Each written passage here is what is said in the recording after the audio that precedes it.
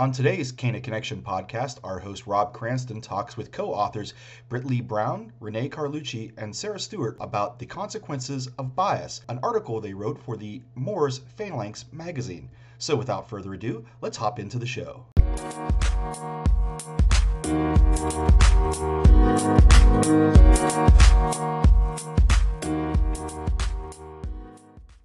Welcome to the podcast. It is a new year, and I'm just pumped. This is our first podcast of the year, and boy, so excited to welcome our guests today, who are leaders in the advancement of analytics, more specifically, women leaders in analytics that are paving the way to increase visibility, influence, and conversation of women making this huge impact in this ongoing growth in the multi-markets of analytics space. So not just federal DoD analytic research development and application, but across all markets. So please welcome our three guests today. Today, we've got Britt Lee Brown, an ops research analyst at Marine Corps Programs and Resources, Sarah Stewart, an ops research and systems analyst at Center for Army Analysis, and my esteemed colleague, Renee Carlucci at Cana Advisors, who's a principal operations research analyst. So, Britt Lee, we'll start with you. So I'm a Marine Corps analyst. I started out my career working for a contractor, Northrop Grumman, and I've kind of moved my way around the Marine Corps over the years, looking at capabilities, modeling and simulation. And then most recently, I'm working on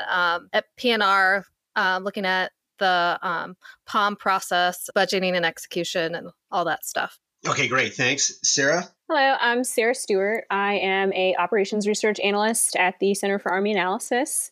I've spent a good amount of my career in a couple different positions within CAA. I did a couple rotations to Afghanistan. I did a 2-year stint at the Pentagon in headquarters, Department of the Army, G357 Force Management. I was doing a total Army analysis there. And then I've spent some time in our campaign analysis division within CAA doing future scenario and operation plan wargame modeling. But I've spent the bulk of my career at CAA doing resource analysis within that division. It's where I am currently. And right now I'm working on a lot of cost modeling and stationing and installation analysis for the Army. Thanks, Sarah. Renee, why don't you round us out? Good afternoon, everyone. I'm Renee Carlucci. As Rob mentioned, I'm a principal operations research analyst at Cana. My career before Cana was split as a civilian analyst for both the Army and the Marine Corps. So I had a pretty cool career, federal career, deployed to Iraq.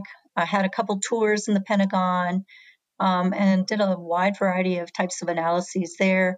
And at Cana, I'm having fun supporting the Marine Corps again and building web applications that are going to go on the cloud. That's it for me. Awesome. Thank you guys very much. Exciting times across so many different domains of ops research and analytics. And I'm excited to dig into this with you guys. And that is with this focus today being a discussion on back in September of last year within the Military Operations Research Society, their 2020 issue of the journal publication Phalanx. You guys wrote an article titled The Consequence of Bias. We live in a world designed for men. The three of you co-authored. But we're also in this discussion with the unconscious biases and challenges facing women really in that ops research analytics field today. And then really in that parenthetical breaking barriers. But first, this is really cool for the audience. This started back in 2019. Britt Lee, Sarah, and Renee went down the road and designed and developing and co-led the Women in Moores Community of Practice. So let's start with this. And Sarah, let's start with you. Tell us about the Women in Moores Community of Practice. Yeah, so as you mentioned, it started, I'd say, unofficially a couple years ago. Britt Lee, Renee, and I think Britt Lee reached out to Renee, and then Renee put the three of us in touch. And we were just kind of commiserating about some of the ongoing issues that we'd been facing in our career, specifically as women in this career field. And, the more we talked, we had started saying, well, we kind of want to write a paper focusing on some analysis, looking at the demographics of women in the OR field and to highlight, how our demographics, the promotions, how we are in the field. And so we started with that thought. And then it kind of, the more we talked, we realized we wanted to create a community where, we could have a forum for communication, collaboration. We could highlight the contributions of our fellow women in the OR field, and then provide analysis like the initial article that we had decided we wanted to write about, so that we could provide a place for women in the OR field to have some support. And as the more we talked, we met in person at the Military Operations Research Society's annual symposium a couple years ago, and realized that we wanted to make this a more formal community of practice, is what it's called. So officially this past summer, June 2020, is when we started our Women in Moors community of practice. And we're focusing on 4 pillars is what we're calling them. So mentoring, we want to provide a junior, senior, mid-level career women, peer-to-peer and junior senior mentoring and networking and support. So if we offer quarterly mentoring or monthly mentoring, but we also wanted to stress that we're there if there's something that comes up, kind of ad hoc mentoring. So we want to do that. And then our second pillar is highlighting trailblazing women past and present in the OR field. So there's a bunch of, historical women that have contributed greatly to our field. And we wanted to highlight those so that their achievements could be recognized and remembered and celebrated. And then we wanted to also provide a forum to do that for our current women, both senior, junior, whatever level that you are in your career that you are currently. And, again, celebrate those women that are currently making a difference in the field. And then our third pillar is what we kind of mostly focus on in our quarterly community practice meetings, which is professional development. And so we pick a topic that we think is of interest to the community. We've sent out surveys and gotten some feedback on some topics that the community is interested in. And we put together some sort of tutorial for professional development. And then our final pillar is analysis. And this is what kind of kicked off the community a couple years ago, was our desire to do some analysis in the field, but focusing on, what are challenges, something that is affecting women in the OR field. And so that's, we've published 2 articles in the Moors Phalanx magazine, and then we've got a third that we're working on. So our goal is to continue to publish articles on analysis quarterly, as well as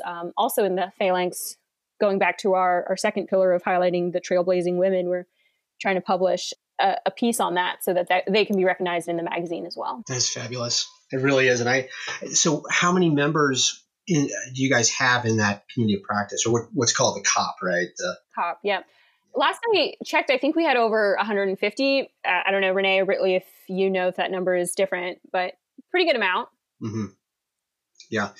And then, so how do you guys break down or distill, maybe filter specific to that analysis, and probably tie the topics of community of interest? How do you get down to how you select those particular topics? Well, our first topic we wanted for analysis was just kind of looking at what's the state of the women in the OR community, and we focused on demographics. And so then after that, some of the other topics just kind of fell out naturally. Our confronting bias article, we came across that after doing some of our own research. And I think that's a question that Britley's probably going to answer, so I won't steal her thunder on that. But some of the professional development tutorials and whatnot that we're providing, those have come from surveying the community and trying to figure out, from their point of view, what are they most interested in? And so we made a list of those, and we're starting off with those that ranked highest is how we've done that. Gotcha. That's great. Okay. So here you've got this community of practice moving down the track. Is it getting in the community, not just within Moors, but also the broader community of analytics practitioners? Pretty good traction. Let's start with that question. And then conversely, has there been any, or what would you identify as barriers? Yeah, I think your first question is, are we getting traction? Yeah.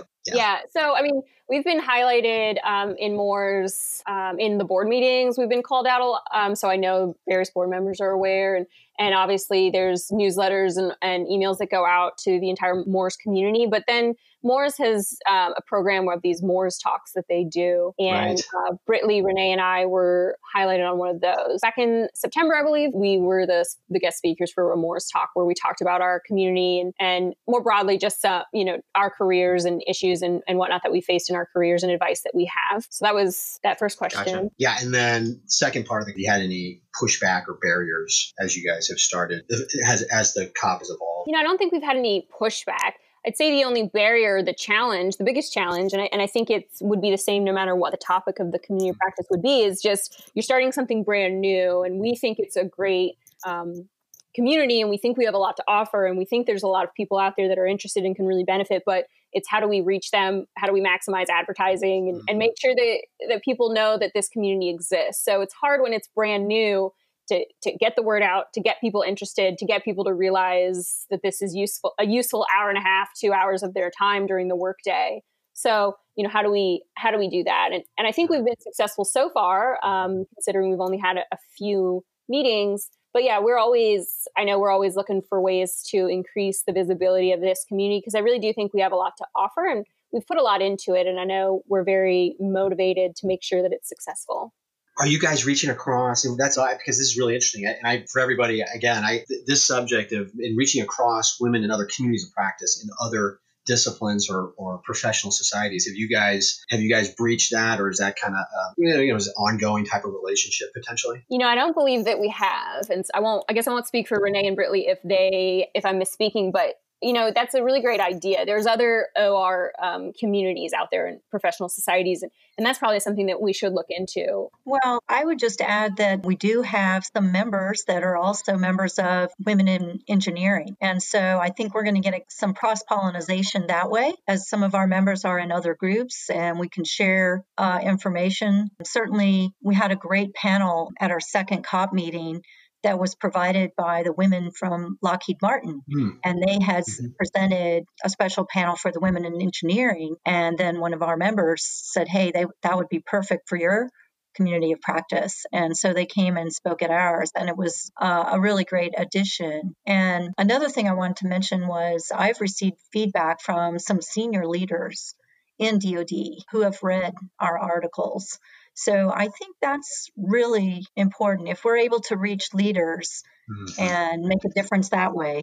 Yeah, Renee, great points. And that brings us up to the article. Britley, the inspiration behind the article, and let me just go back, the article being co-authored by the three of you, titled The Consequence of Bias We Live in a World Designed for Men. Give us the inspiration of that. I think Sarah started touching on it when she introduced the COP, which is kind of, we were all kind of talking about our own individual workplace experiences and how do we kind of talk to some of those. And so part of it is our job as analysts is to inform decision making. So for me as an analyst, people don't come out and say they're biased. It's kind of something you get hints at. So I would go ask leaders questions on my own career growth and progression. And there was really a lack of clear answers, just vague comments about work on communication with no specific background. And there's a lot of research and things I've done on the other end in these areas. So it was frustrating to me as an analyst to kind of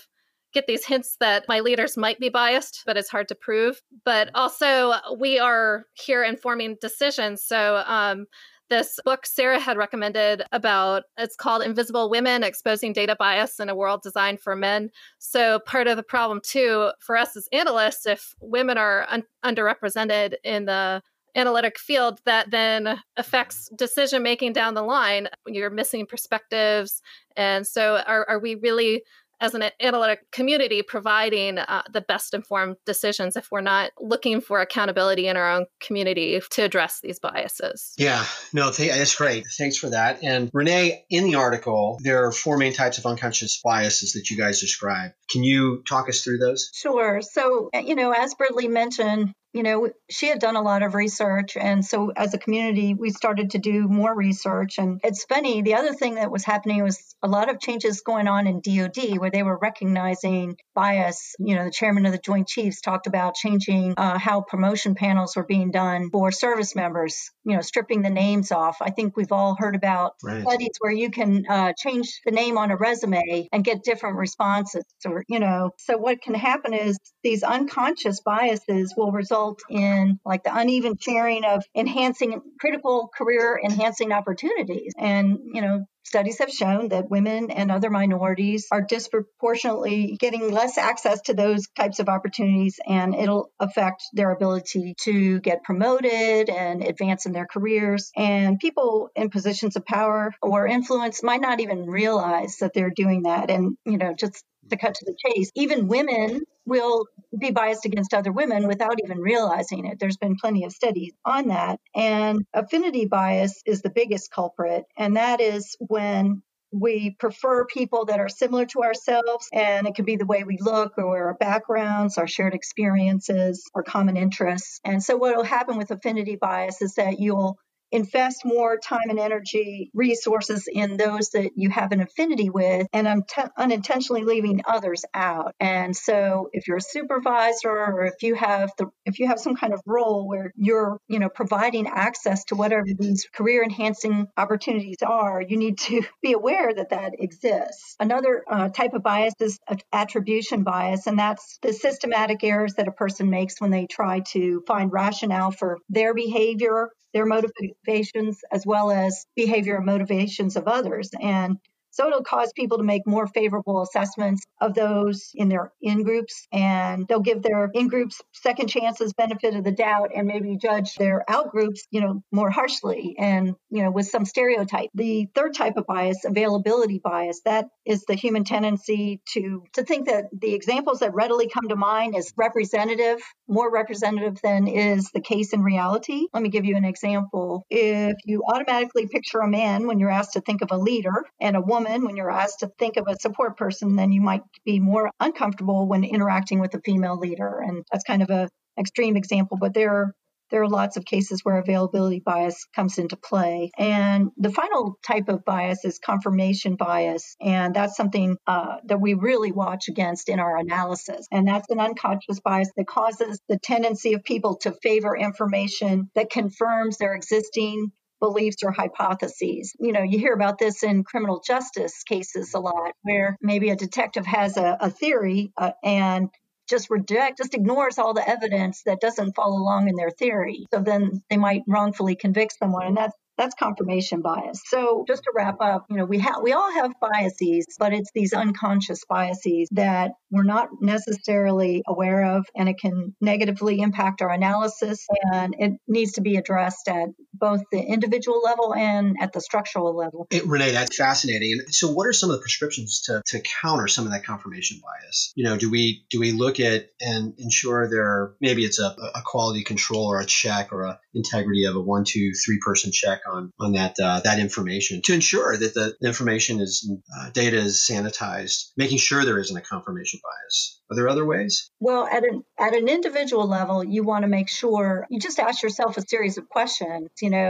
Let's say you have a great opportunity to send someone to a conference. Are you automatically thinking of somebody who's in your affinity group to give that opportunity to? Are you thinking more broadly? Stop and ask yourself questions about, who you're taking to see a client or whatever it is, who you're asking to lead a project. Am I being fair? Am I making sure that all of my subordinates have equal opportunities for these things that affect career progression? So it's just something you have to stop and check yourself. And we all have to check ourselves because we're all guilty of it. That's at the individual level. Yeah, that's great. And then further in the article, the individual and really components of the individual strategies that you guys describe that interpret unconscious bias. Can you expound upon that? Can you repeat that? Yeah, no problem. So what are some of the individual strategies that you describe in the article that can interrupt unconscious bias? So the strategies are for an individual. Number one is to,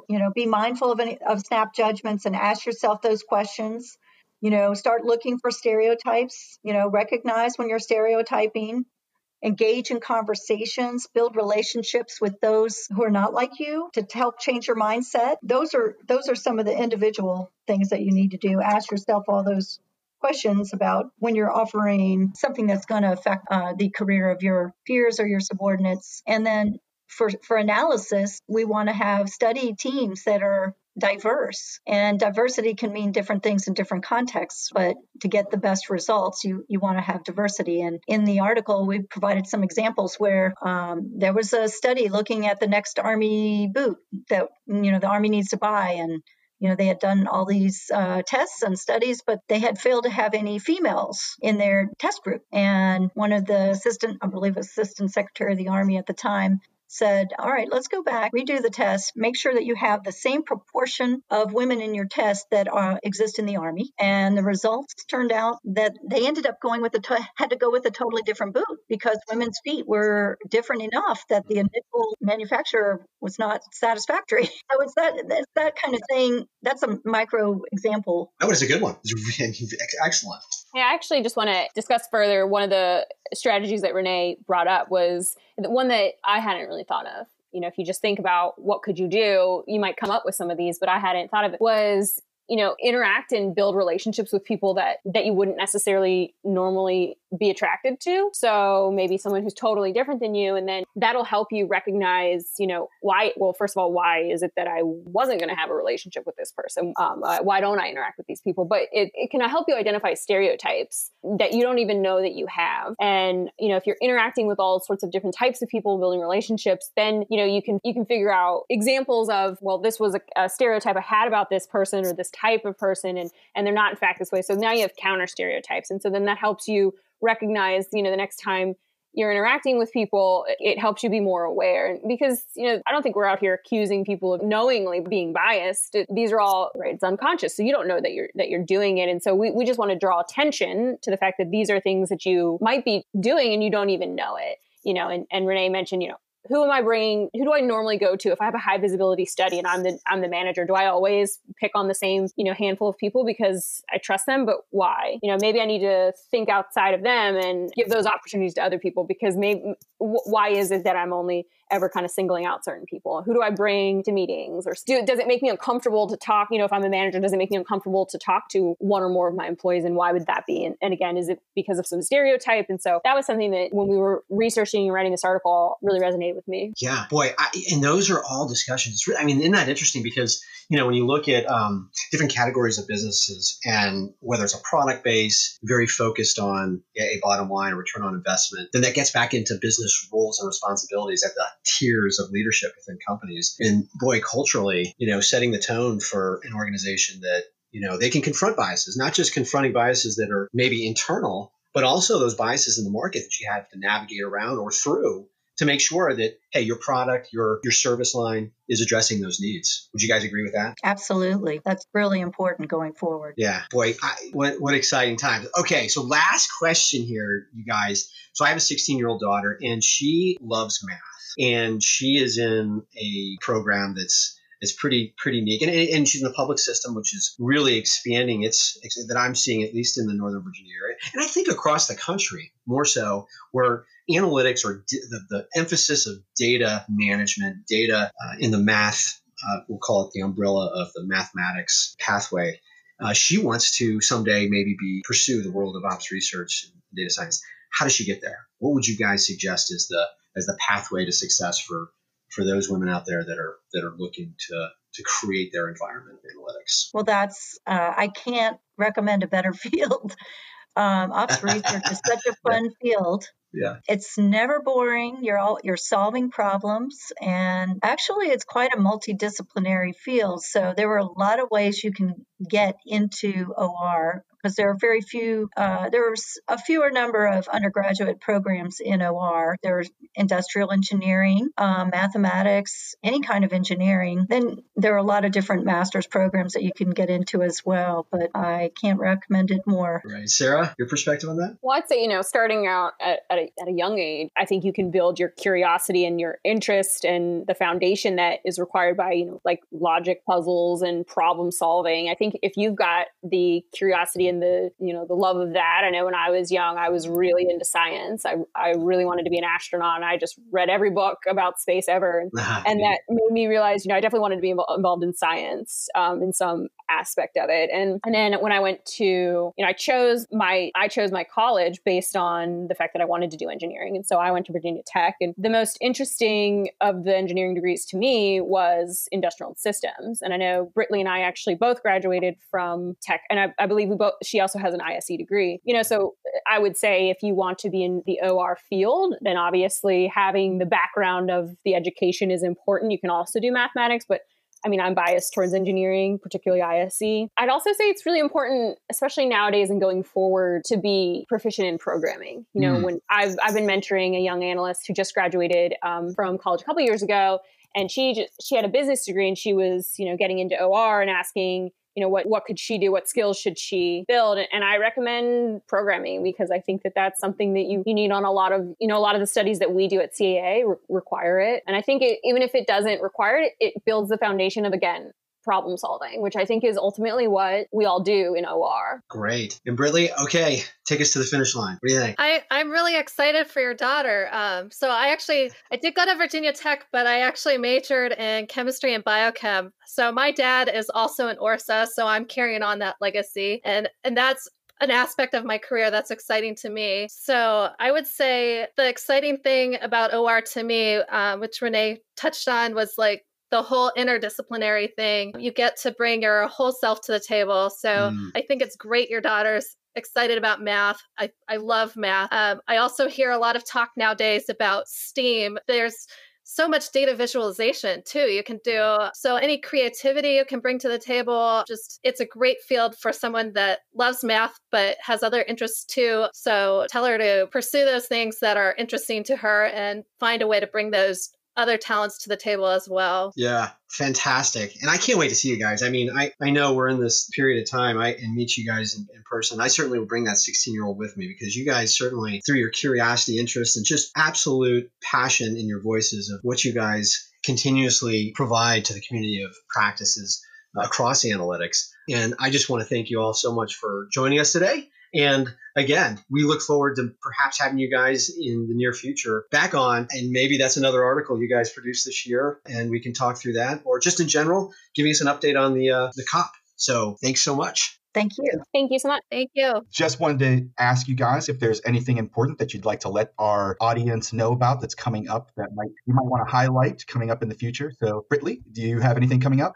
We have our next Community of Practice meeting in March. I don't know the specific date, but that is Women's History Month. And we have a great guest speaker coming, Dr. Jackie Henningsen. And then we have some training, professional development that'll come along with that too. Awesome. Renee, anything that you have on the horizon coming up? Yes, so the COP meeting will be March 11th at 2 p.m. We also have our next article will be published in the next Phalanx, and that is going to talk about more of the structural strategies for confronting bias, and that's looking at things like diversity and inclusion frameworks and scorecards. Perfect. That will work well with what Rob said and lead into a nice part two for this if there aren't other conversations that we end up having. And Sarah, is there anything that you'd like to share out coming up? I just want to add for our COP meeting, it's going to be our training that Britley mentioned is on assertiveness. So that was one of the first professional development requests that we got, is how to as a woman to be more assertive. And so we're going to provide some exercises and resources on that. And so I actually think that fits nicely with our pillar of mentoring as well. Mm-hmm. That is awesome. Excellent. Thanks so much. Thank you. Thank you. Thank you so much. We hope you enjoyed today's Cana Connection podcast on the consequences of bias. A big thanks goes out again to our guests, Britley Brown, Renee Carlucci, and Sarah Stewart. We hope to have them back for continuing this conversation. If you would like to connect with any of them, you can find their social media links and contact information in the description below. If you enjoy the Cana Connection podcast, please remember to like and share it. And if you would like to listen to more Cana Connection podcasts, head on over to our website at canaadvisors.com. While you're there, sign up for our newsletter or maybe join our community forum to continue the conversation. Until next time, this is Koa Beam signing off for Rob Cranston and the rest of the Cana Connection podcast crew, reminding you to analyze, assess, and execute. And we'll see you next time.